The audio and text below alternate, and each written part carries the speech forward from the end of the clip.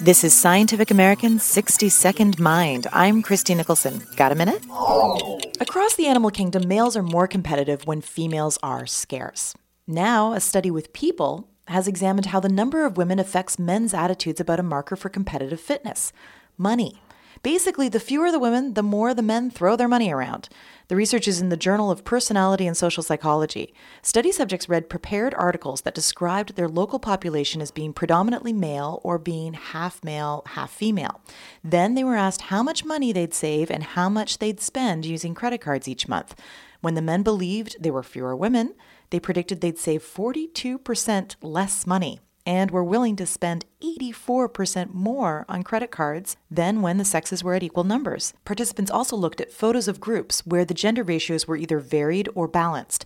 Men who were led to believe that women were scarce were more likely to take a $20 gift today than wait for $30 in a month.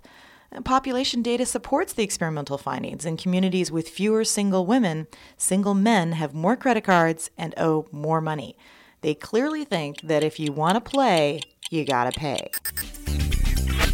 Thanks for the minute.